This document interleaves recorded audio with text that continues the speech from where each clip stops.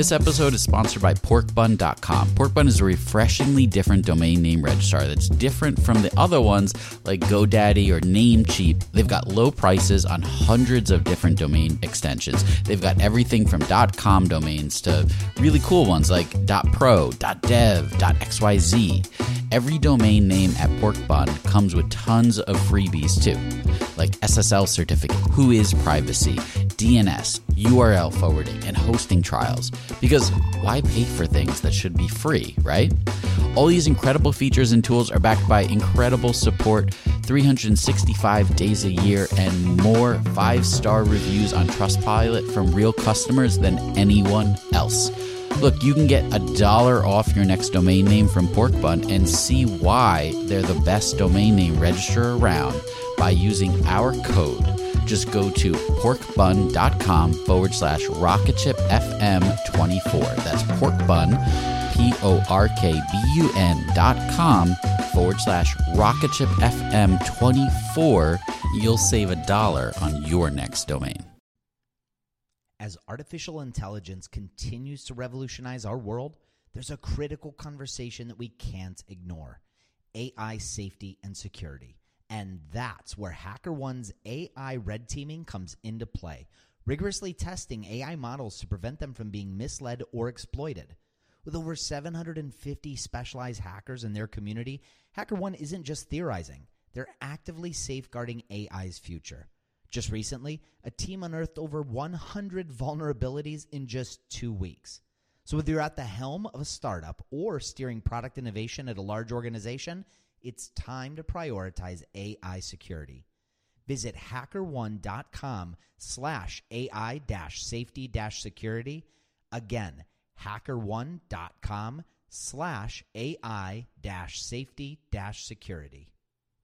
This episode is supported by Trustonomy, an original podcast from OneTrust. Every good relationship you have, personal or business, it involves trust. But we all know that trust doesn't just happen, right? We've all lost trust in a friend or a brand or a product. Trustonomy is a new podcast that looks at true stories from the past to understand how trust works and what makes it stronger and how to rebuild it when it's broken. Now, you know, I'm a sucker for a good podcast that weaves historical stories and relates it to what's happening today. So I thoroughly enjoyed this Trustonomy episode and recommend that you check that out as well. Search for Trustonomy in your podcast player. We'll also include a link in the show notes. Many thanks to the OneTrust team for their support. One dribble, steps back, puts up a three. Won't go. Rebound tip taken by Spades. Final seconds. It's over. It's over. Cleveland is a city of champions once again. The Cavaliers are... Oh, my goodness. The curse has been lifted. The curse is gone. Oh, my God. Oh, my God. 23 years. I've waited all my 23 years for this. It feels like I'm happy right now. So by now, you've probably heard the Cleveland Cavaliers have clinched the NBA championship. And so you're probably wondering, are we just big Cleveland Cavaliers fans? Is there a reason why we would start the show with clips from the Cavs winning? But it relates to what we'll be talking about today. We're going to be diving into data. And one of the first stories that we wanted to bring you was a story on how the Cleveland Cavaliers marketing team uses data to manage and communicate with those rabid fans, those fans that have been waiting 23 years for a championship, those fans that show up to every game, that watch every game, that buy the memorabilia. How, at that large scale, does a team like the Cleveland Cavaliers use data internally in their organization? I think there's a lot that we can learn from what they're doing into what we do every day. So stay tuned. We're about to get into it.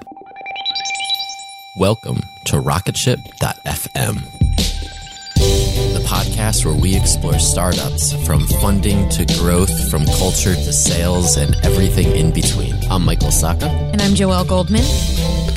So a while back, about this time last year, we interviewed Michael Conley, who is the vice president of digital at the Cleveland Cavaliers. By title, I'm Vice President of Digital.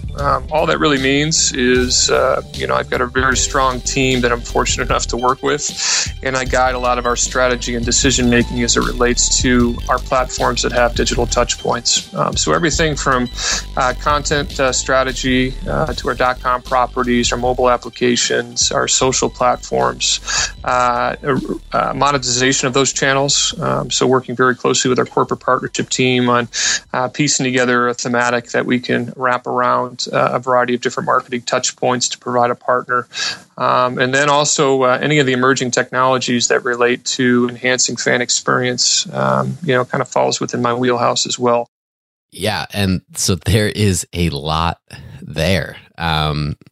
Most of us, we have a website, maybe a web app, mobile application, and we want to be able to track user data across those.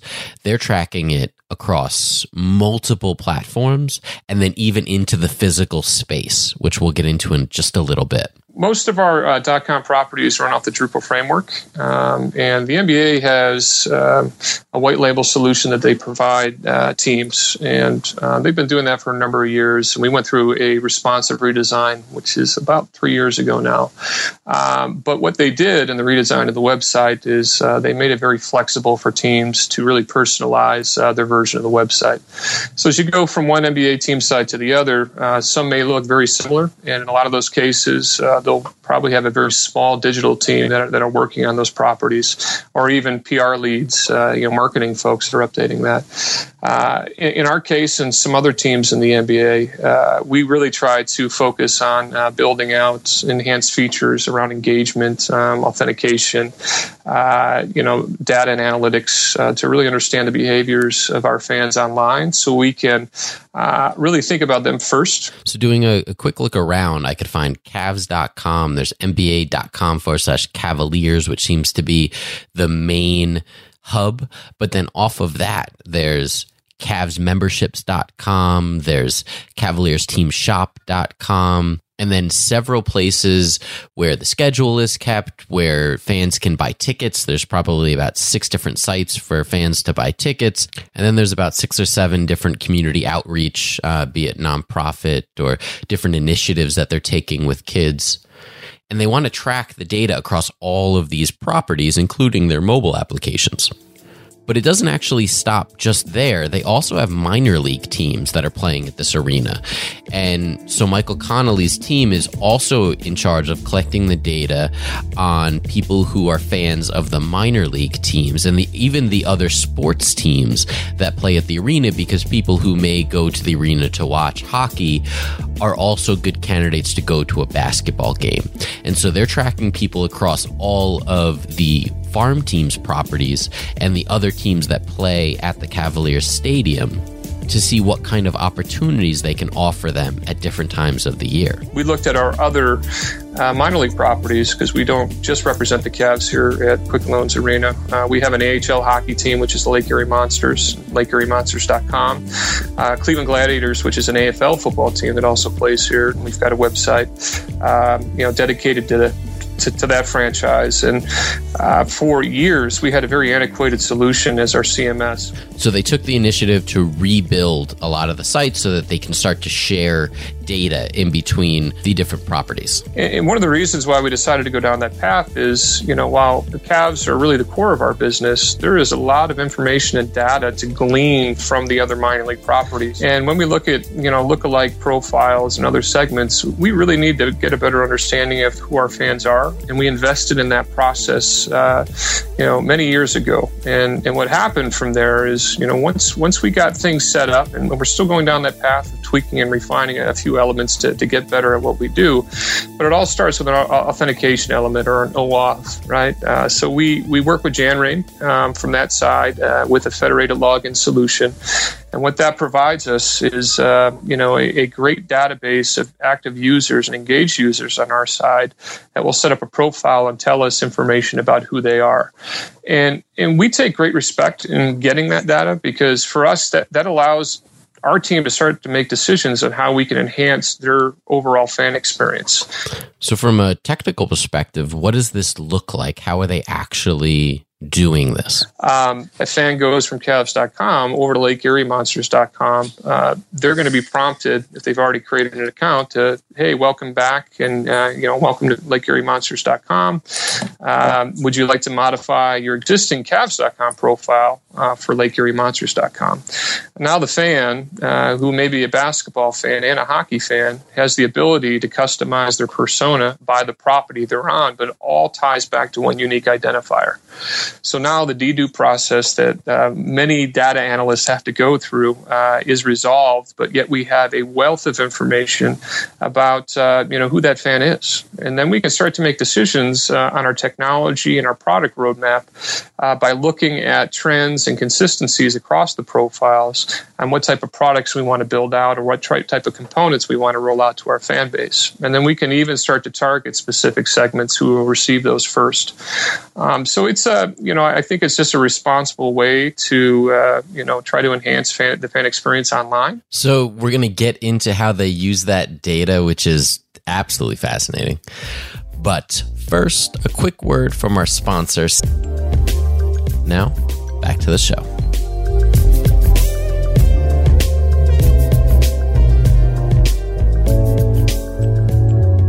So now they've solved one of the big problems, which is collecting the data.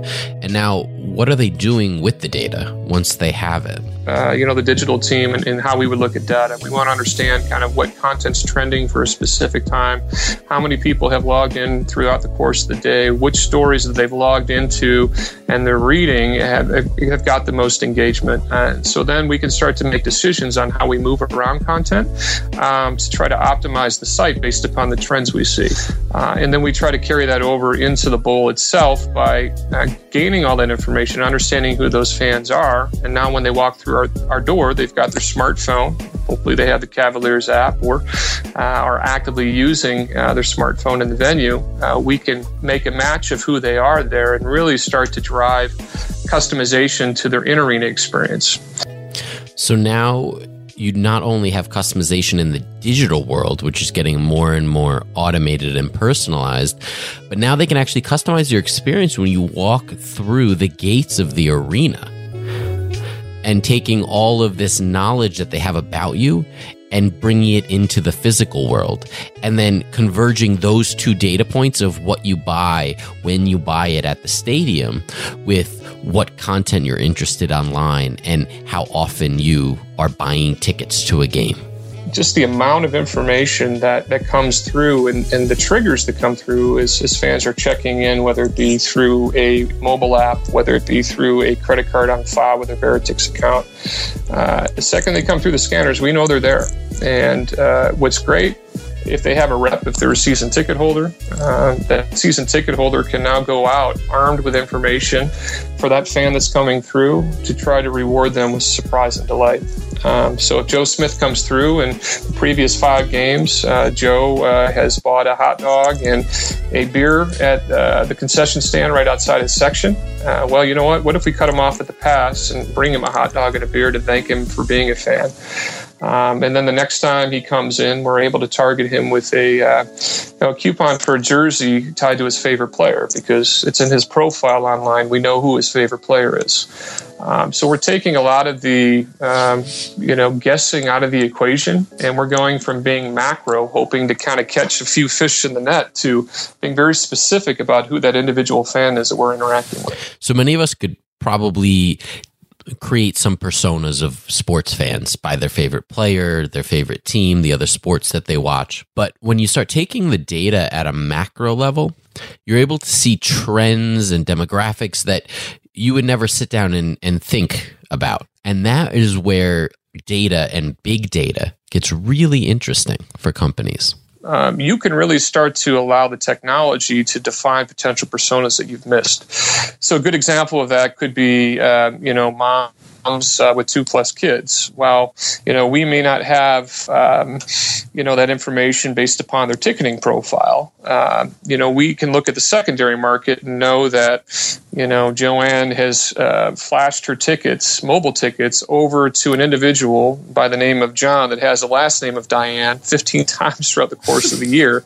So right there's a trigger that goes out that says, you know what, that's probably your child. And then we would go another level and try to take a look, through any social sediment or social profiles that we've captured data around to say, okay, does she have kids? Okay, all right, she has 2 kids. Are those 2 kids, possibly named John Smith? Okay, well, then we bucket her into dynamically a segment that would be a mom with 2 kids. We also look at our season ticket holder base in 4 different segments. We've got a corporate fan, which would be really tied to business. We have a super fan who is somebody that lives, breathes everything related to the organization. We have a social Cavs fan. That's somebody that likes to be seen and heard, that is vocal at the majority of our events, that likes to go out to all of the Wine and Gold member events that are like Coach Chalk Talks and meet and greet with players. That they're always there anytime an event is active. And then we have kind of our casual fan, which is somebody that has the tickets and they'll use them 30% of the time and move them another 70% of the time. And we can focus on that segment to figure out ways that we can start to bolster and move the casual fan into a super fan or other areas.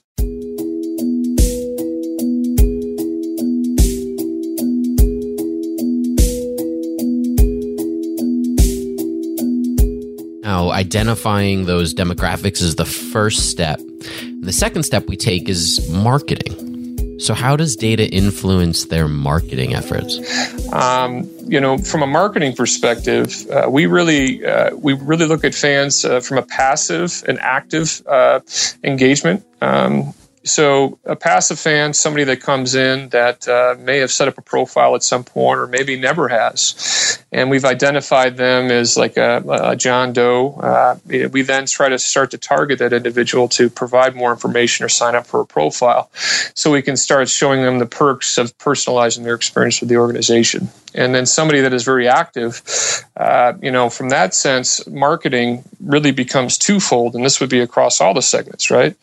We're an organization that tries to, get more fans to come to more games. So we're marketing out to them to sell our product, but we're also representing our corporate partners, helping them align with our brand to sell our partner's product or make our fans aware of our partner's product and the alignment that they have with the team. And in those cases, we try to take a look at, is there a synergy between this fan and this partner previously? Is there a history of purchase? Is there, is there any mention socially of this brand, whether it be on Facebook, whether it be on Instagram, whether it be on Twitter? Have they ever mentioned that in a blog or a forum that may be attached to a profile that is a mirror profile of what they have with us? And then in that case, it becomes a different type of marketing campaign that we would want to go after that individual, right? So think about dynamic content optimization. The more we know, the more we can start to deliver unique messaging and unique, marketing messages that are catered to that individual that don't become stale. And in a lot of cases, it's okay, how do we ride the strengths of what we do as an organization, as the Cavs, right? We provide entertainment, we provide affinity, and we provide a very active and robust fan base.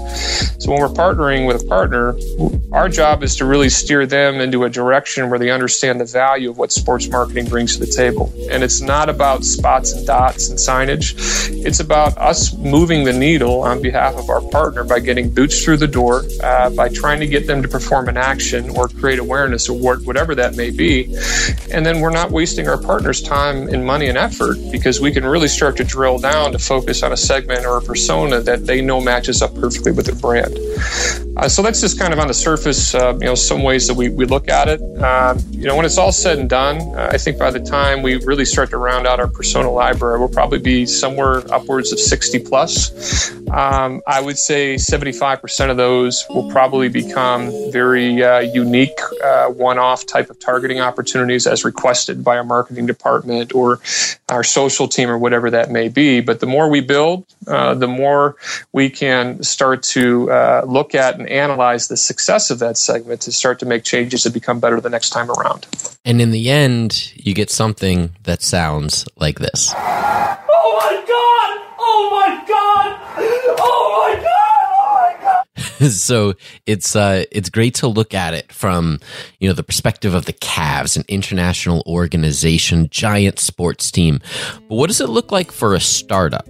And so Joelle brings us this piece on a local San Diego startup and how they grew by implementing some data tracking that any company today can do. All right, so as cool as all that stuff is, not everyone is the Cleveland Cavaliers, right? So I wanted to learn more about how a startup would get started using data to achieve their goals. And these are obviously going to be pretty different than what we just heard. So I spoke with Karen Bellin, who heads up the data and analytics practice at Mirum, which is a global digital marketing agency with offices all over the world. And we talked through a client of theirs that is representative of a typical startup and, what they did to help them get set up tracking and analyzing data to achieve their goals of driving awareness and generating leads. So, new company, nobody had ever heard of them. And, a big challenge. So we started with thinking about the strategy. So, just kind of taking that big step back and saying, what are we trying to achieve? And what resources do we have available to achieve that? And what are some of the best tactics that we can test and learn from? So we're all going to have different things that we think are important to track. And we'll get into what this company did in a minute. But I think the big takeaway I had here is that initial thought process behind a big picture strategy and nailing down what's really important for us to focus on right now.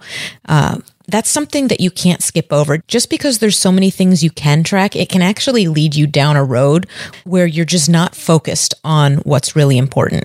And so this was a really critical step in the beginning for Karen to go through with this company.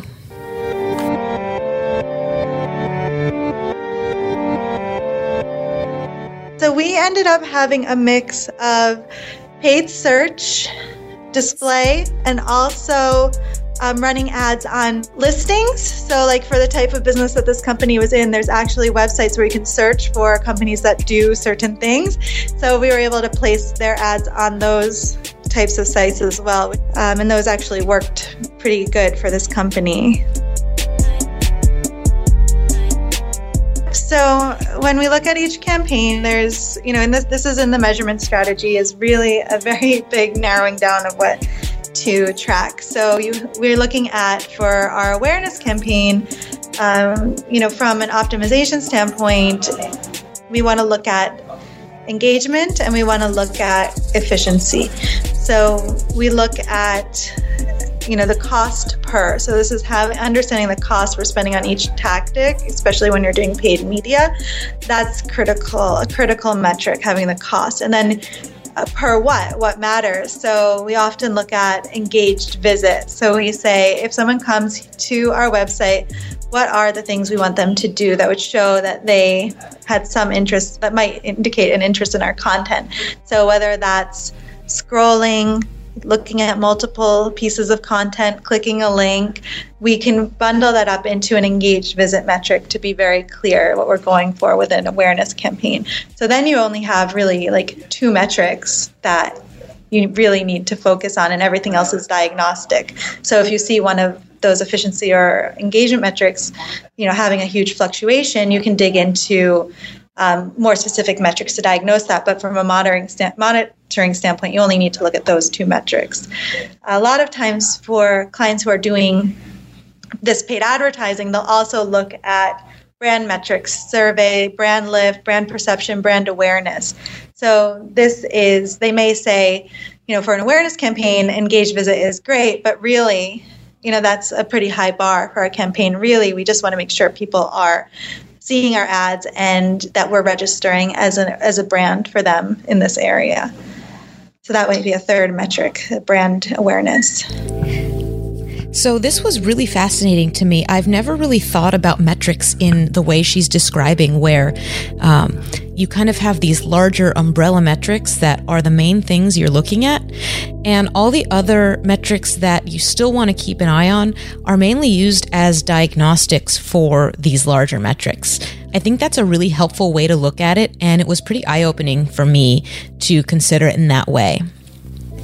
But now that we have this kind of holistic view of how we want to approach and look at our analytics, I wanted to get a little bit more tactical and dig into what they were really looking at when they gathered this data. So because with this client, ultimately people were coming back to the website, which, I mentioned earlier is the heart of the heart of where we start our analytics from. We were able to use that as the place where we're able to start to make connections between the tactics and did they result in some semblance of awareness or an actual lead.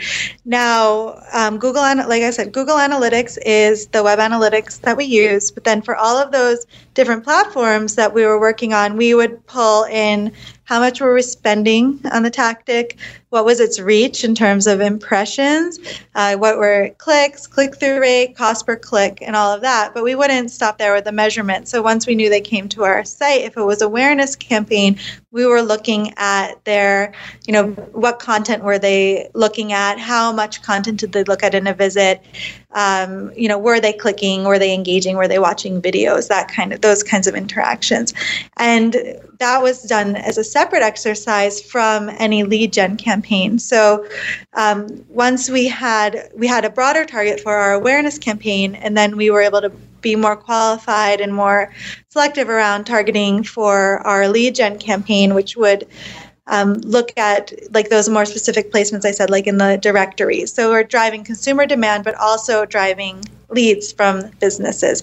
And here we're using the same tools, except for a metric standpoint, we're looking at inquiries from the website. So did people click to contact and that sort of thing. Just like it's important to be strategic with what you track and how you track it and how you decide to, what lens to look at it through, it's also really important to know how long you should really give something before you judge it. And unfortunately, there's not a magic answer to this. But here's a really helpful perspective on how much time you should really give these things before you make any judgments or changes to your experiments or anything like that. Yeah, you had to give it time. These things had to mature. So that's another thing to be cognizant of. Especially with paid media, there's like an equilibrium that you have to reach to just kind of see how it's going and react to get down to a good efficiency. And with SEO too, with organic search, we often see when you make major changes, you actually on your website, you might actually see a loss of traffic until it builds up, but then you have a better foundation to grow that traffic. So I don't have like a good rule of thumb, but I'd say, right away, you just want to monitor, you want to make sure your data is coming in and that it's clean. And then you want to start to trend the data and just see if you're seeing, if things are kind of plateauing, then you're in a good point and that you can make some assessment judgments. But if you see it's like, it's very volatile, then that could mean you need to give it more time or there's something really, really wrong.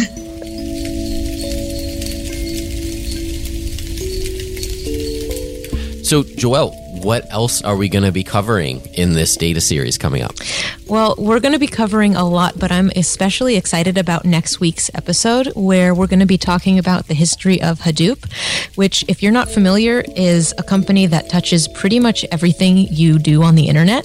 They're on Facebook, eBay, Etsy, Yelp, Twitter, Salesforce, you name it. And they really pioneered everything we know about databases and the way that has changed our whole industry. It's really, really interesting stuff. Yeah, they've allowed for large, big data, if you will, to be stored and queried fast, which is which has really helped open up a lot of the things that we talked about with the Cavs, that level of data collection. Also looking forward to, some more, I guess, actionable topics. Like we're going to cover using data for growth and KPIs, which you can both use internally. Yeah, and we're also going to get into some of the more unique ways companies are using data and acting on it that you may find unexpected. So stay tuned. We have a full interview coming at you on Sunday, and we'll be back with the history of Hadoop next Wednesday, so you don't want to miss it. Big thanks to Karen Bellum and Michael Conley for sharing their stories with us and all of this amazing information. Huge thanks to Segment. Not only is it an incredible tool that I've used at almost every company that I've either worked at or started, but it's also an incredible team and people that we have rooted for and supported here at rocketship.fm. So go to segment.io/rocketshipfm to get a special offer just for Rocket Ship listeners, and it helps support the show. So definitely go check it out. I know it'll be something that you can use. So if you haven't yet, of course, subscribe, leave us a review wherever you listen to your podcast. If you're on iTunes, please especially leave us a review. It helps get the show more exposure.